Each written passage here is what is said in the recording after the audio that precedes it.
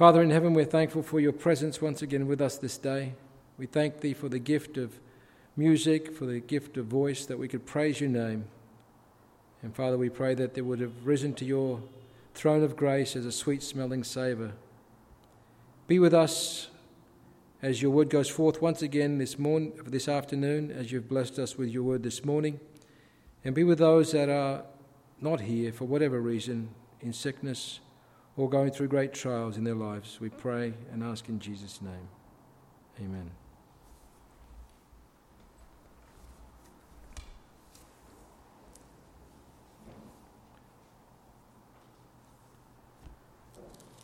For this afternoon's message, I'd like to turn with the Lord's help to 2 Corinthians chapter 8. 2 Corinthians chapter 8.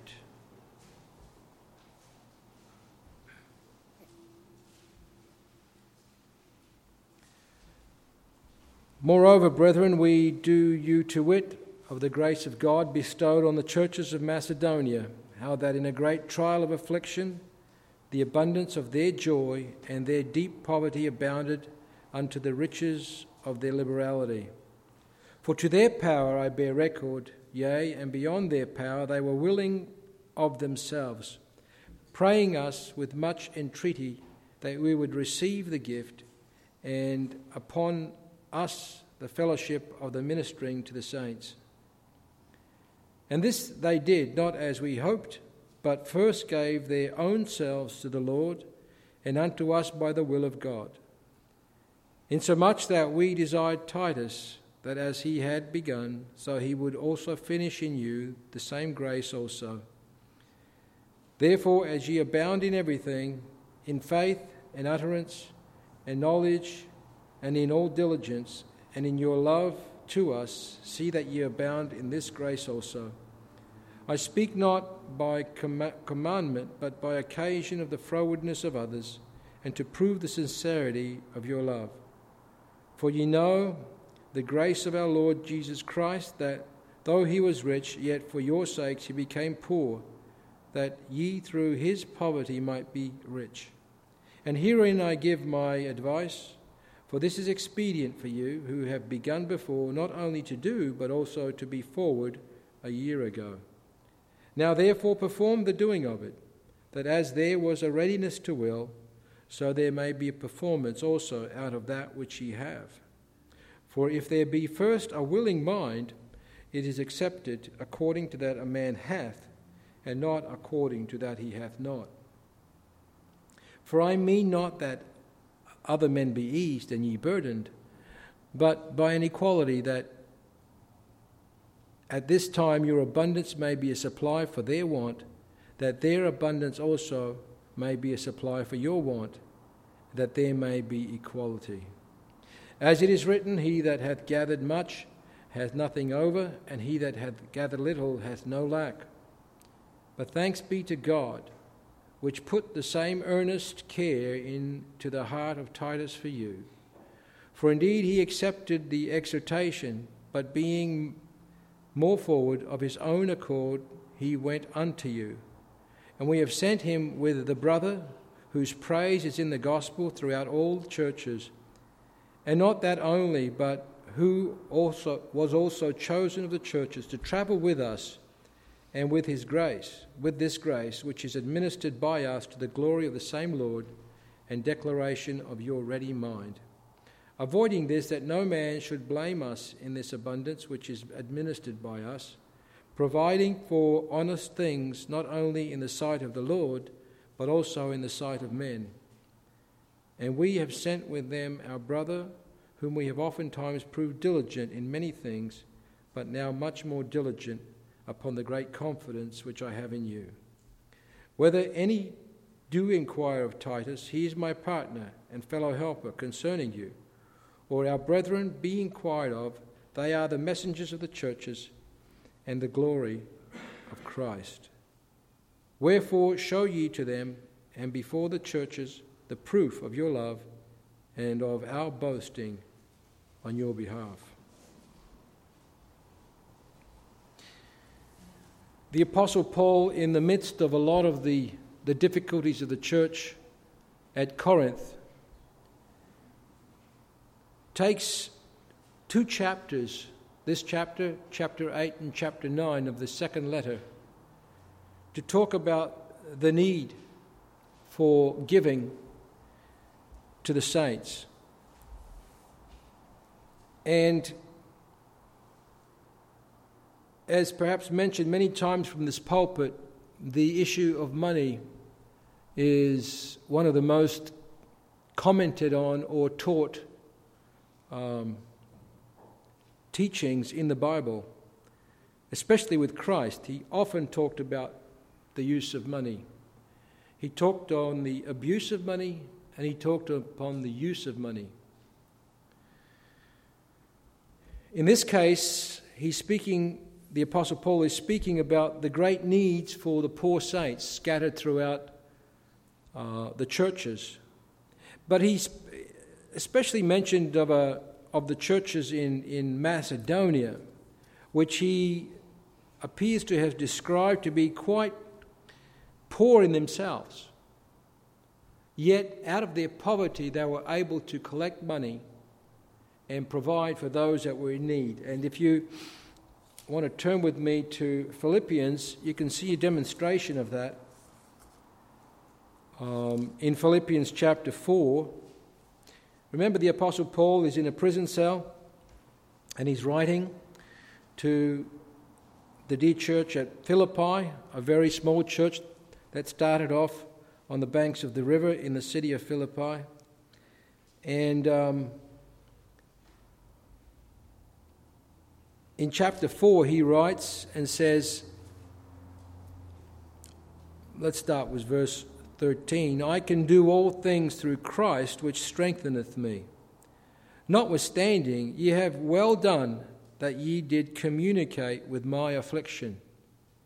And when he writes about communication here, he's speaking of providing of funds or alms or his necessities as a prisoner of the Lord. Now ye Philippians know also that in the beginning of the gospel, when I departed from Macedonia, no church communicated with me as concerning giving and receiving, but ye only. So there was the church the churches in Macedonia were thinking of the Apostle Paul and his needs that he was in. And Paul, whether it was a reflection that he wanted others to know as well, said, only you communicated to me. Only you thought about me. Or maybe they only had the opportunity at that time. I don't know. I don't want to read into it. But of the same churches in Macedonia, when he left them, he said that this is his witness of the churches in Macedonia in chapter 8 of 2 Corinthians, that he wants them to know of the grace of God bestowed on the churches of Macedonia, how that in a great trial of affliction, the abundance of their joy and their deep poverty abounded unto the riches of their liberality. It's almost like the widow in the temple when Jesus observed the Jews, and they come and they deposit their tithes or their alms into these trumpet-like receptacles, and it is believed that there was a great procession and advertisement going on when these Jews were depositing how much they could give. But Jesus, standing back, gives his disciples a very poignant lesson and says, look, you see what's happening there? You see that widow over there? She only gave 2 mites, but she gave more than they all together. Why? Because she said that she gave of her living. Of all her living, she gave. And she gave more than they all did together. And so we see a picture here also of these poor churches in Macedonia. They were also in a great trial of affliction, probably persecution even, probably maybe even physical affliction, and they, out of joy, out of their abundance of their joy they gave, not out of their poverty, they gave out of their joy, and their deep poverty abounded unto the riches of their liberality. Liberality means their free giving. So they made themselves even more poor, but it brought them joy by doing so, because they truly believed the words of Christ, which was given to the Apostle Paul, who says, "It is more blessed to give than to receive."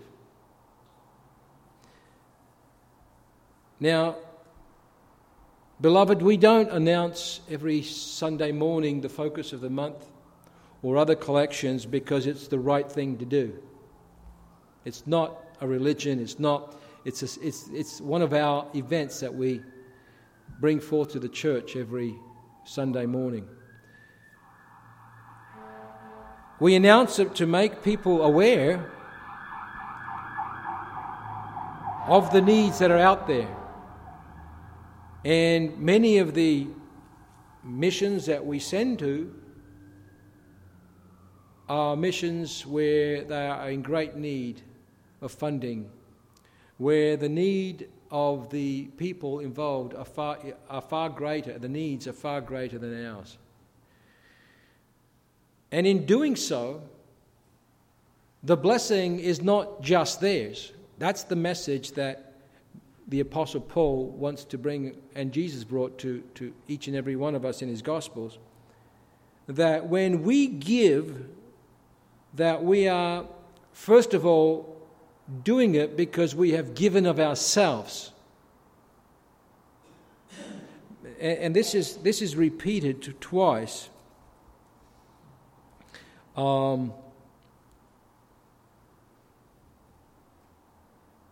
Verse 5 of 2 Corinthians 8 says, "And this they did, not as we hoped, but first gave their own selves to the Lord." So it's first giving yourself before you give your money or before you give your energy. First of all, you've completely yielded to give yourself to the Lord.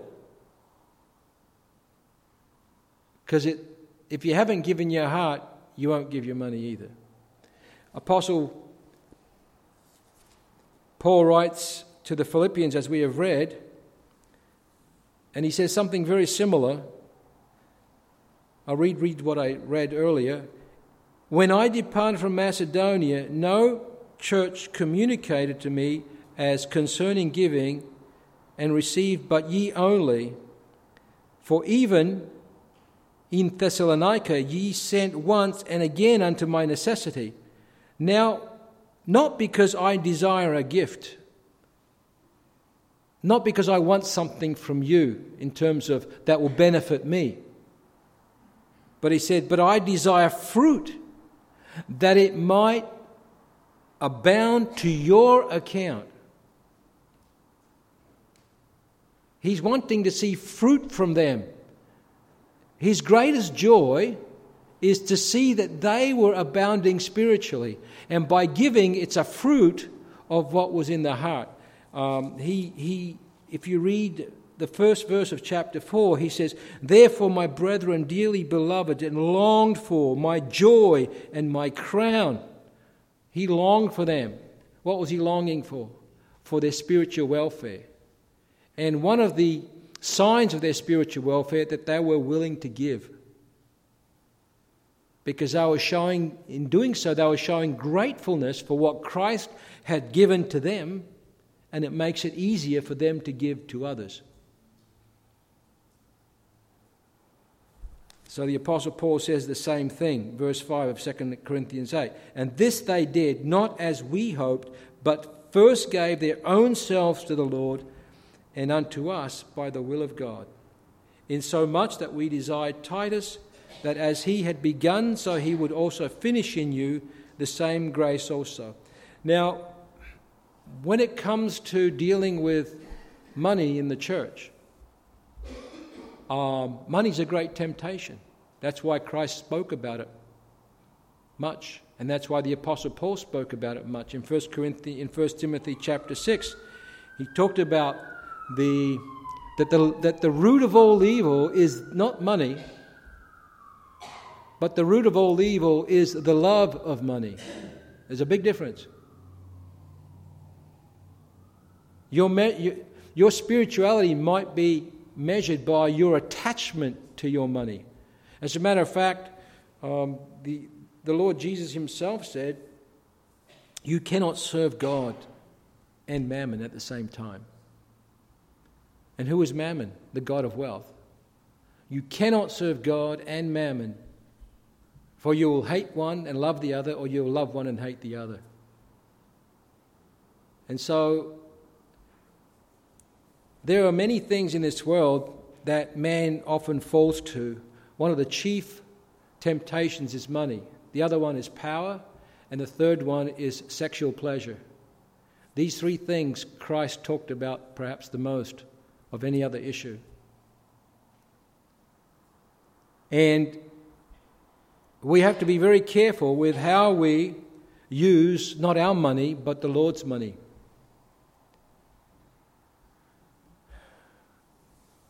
And they were very careful too. The Apostle Paul had to appoint, or the churches appointed, people that would collect this money and take it to places, to the people that needed the money. And you would see how he talked about verse 18, and have sent with him the brother whose praise is in the gospel throughout the churches. I believe Titus was one of them, and he may, unless he's talking about the same brother, he's talking about 2 or 3 brothers at least in here, with Paul included, where this money will be dispersed correctly in the churches. And sad to say, even in some of our experiences, it has been mishandled. And that's why we need to be very, very careful on how we deal with the Lord's money.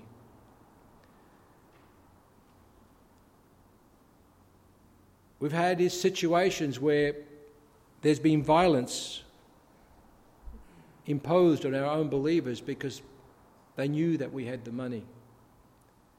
So it's not a trivial ministry in handling the Lord's money. And it's not a trivial ministry either when deciding whether we should give or not give. The Bible says here, for if there first be a willing mind, it is accepted according to that a man hath. It's acceptable for what you have. You know, there is some discussion whether a Christian should give 10%, like the Old Testament says, what the Jews did. You know, they tithe. That's what tithing means, to give 1/10 of what you have. Well, we know that was given to the Jews.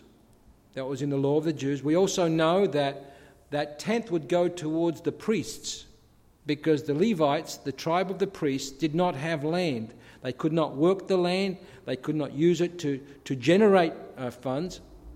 So they had to carry out the Lord's work in the temple, in the ceremonies, in the feasts, in the sacrifices. And for that purpose, they were given 1/10. Here, we see, he says, you give according to what you have. Whatever is in your heart and what you can have, what you can afford. And I'm not going to say what you can afford and what you should give. The Bible says you need to give it from the heart. It's got to come from within.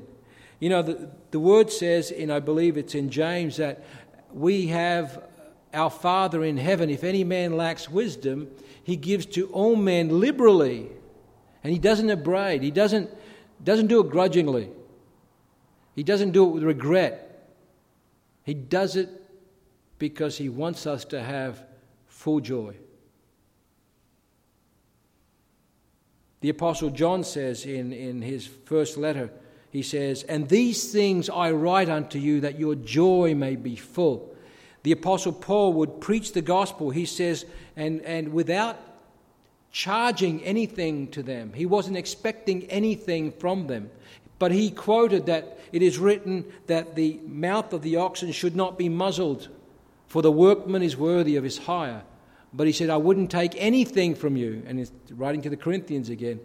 If for any reason someone would think that I'm trying to take advantage of the system. And we all know, we've seen it in the headlines even, how people have abused the office of evangelists, of preachers, and they fleeced the sheep, as the saying goes. And we have to be very careful how we handle the Lord's money, but not so careful that our hands become very stiff and we can't reach into our pockets when there's time for us to help others. First, there has to be a willing mind. Is it accepted according to a man hath, and not according to that which he hath not? For I mean not that men be eased, that other men be eased and ye burdened. What he is trying to say here is that every single one of us should feel this need, and not it always be laid on individuals' shoulders.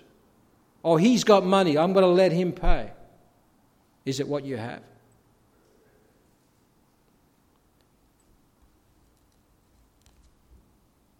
When you think about that, God is not asking you, even if you think about on the tithing level, if someone's got $100,000 and someone's got $10,000, on a tithing level, the man with $100,000 would give $10,000. The one on the $10,000 level will give $1,000. So he's giving much less, but it's the same percentage.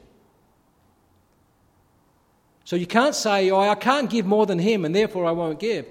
You give according to what you can. And the blessing is yours.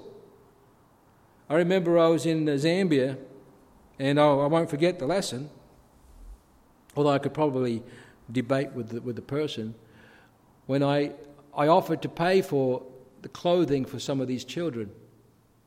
And the man said to me, how much do you have? And I said, so much. And I gave it to him, and then I said, well, give me some back because I need some. I'm going to be at the airport tomorrow. I might need some change. And the headmistress said, well, if you want to lose the blessing, you can take it back. So I said, you know what? Here it is. I gave it back to her. But when I got to the airport, I realized I had some more money in my left pocket. But the point is, I won't forget the lesson. What you give is a blessing. And God will still provide for you, regardless of whether you think you have or you don't have. The point is, when you give, God gives, pressed down and running over. When the Bible has something called the first fruits, that's where I think tithing is even involved, where you give of what you know you have, the first fruits of the harvest, and maybe the rest of the harvest won't come, but you've given the first fruits. And God has promised to bless you when you give. Without being calculating, without thinking, what's in it for me? What's going to be left for me? When you give, God will give you far more abundantly than you ever thought you'd have.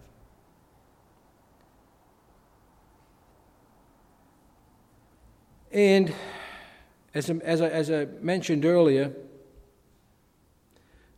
the Apostle Paul was very careful that nobody would accuse him of mishandling God's funds. Verse 20 of chapter 8 says, avoiding this, that no man should blame us in this abundance which is administered by us, providing for honest things, not only in the sight of the Lord, but also in the sight of men. In other words, when we do things that should be above board, you may be doing things honestly, but if it appears to men that you're not disclosing things, you could get a bad name. And then in turn, God's name may be evil spoken of. So he says you need to be transparent, you need to be above board, it needs to be objective. In such a way, God is glorified, and you are cleared, and I am cleared. And we sent with them our brother, whom we oftentimes proved diligent in many things. So they gave them to reputable brothers that have had a reputation of honesty, of transparency, of integrity, of spirituality. You can see the same theme in the book of Acts chapter 6 when they were picking out deacons to look after, to manage the tables. And that wasn't just to serve food. It was actually to take care of money, to distribute to the widows that needed money to survive. And when he chose them, he didn't necessarily choose the educated, the ones that were schooled in that, but rather they chose men of good report, full of the Holy Spirit, spiritual, trustworthy, men of integrity. And he says the same thing here. We have sent with him our brother, whom we have oftentimes proved diligent in many things, but now much more diligent upon the great confidence which I have in you. And he was actually perhaps informing these brothers that were going to be taking this money. And the last verse says, wherefore show ye to them, talking to the Corinthian church, show to these brothers that will come to you and before the churches the proof of your love. Demonstrate to them that you do love by how much you give. He said, and of our boasting on your behalf. Paul was actually boasting of the church in Corinth to these brothers. They're going to give you lots of money perhaps. They're going to be very magnanimous in their giving. Now don't let me down. Prove to them your love. And the chapter ends there, but it continues on in chapter 9. But I think the main points are being driven home. Even though we're speaking of this secular item of money, it still has great spiritual impact on our lives, on how we deal with it, how we handle it, who we give it to. Because remember, we are just stewards of what God has given us. And just for homework, I would encourage you to read Luke chapter 16. Luke chapter 16, when Christ speaks about the unjust steward and how he was going to be discharged from his position because he mishandled his Lord's money. And how he was then wise on what to do when he got discharged. But he's now speaking also in spiritual terms on that little window of opportunity that we have. He says the children of this world are in their generation wiser than the children of light. Because he thought about the afterlife. He thought about what happens when this life is ended. Where will I go? What will I do? And how have I used what the Lord has given me? May the Lord bless his word, and may we all benefit from it. To him be the glory evermore. Amen. I hope we don't all go out thinking that this sermon was about money. The sermon was about the state of our hearts. And what we give is really a manifestation of what's in our hearts. CFG.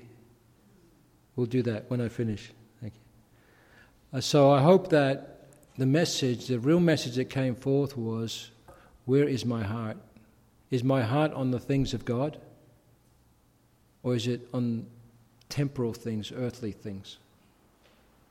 And I just pray that I speak to myself first, that every one of us, when we give out our hearts, everything else will fall into place for his glory. Brother Eckhart reminded me that we've changed the announcement from this morning. Due to popular demand, we're going to have singing on Wednesday instead of Bible lesson. So singing at 7:30 and then we'll reschedule the Bible lesson for another time. This concludes our service.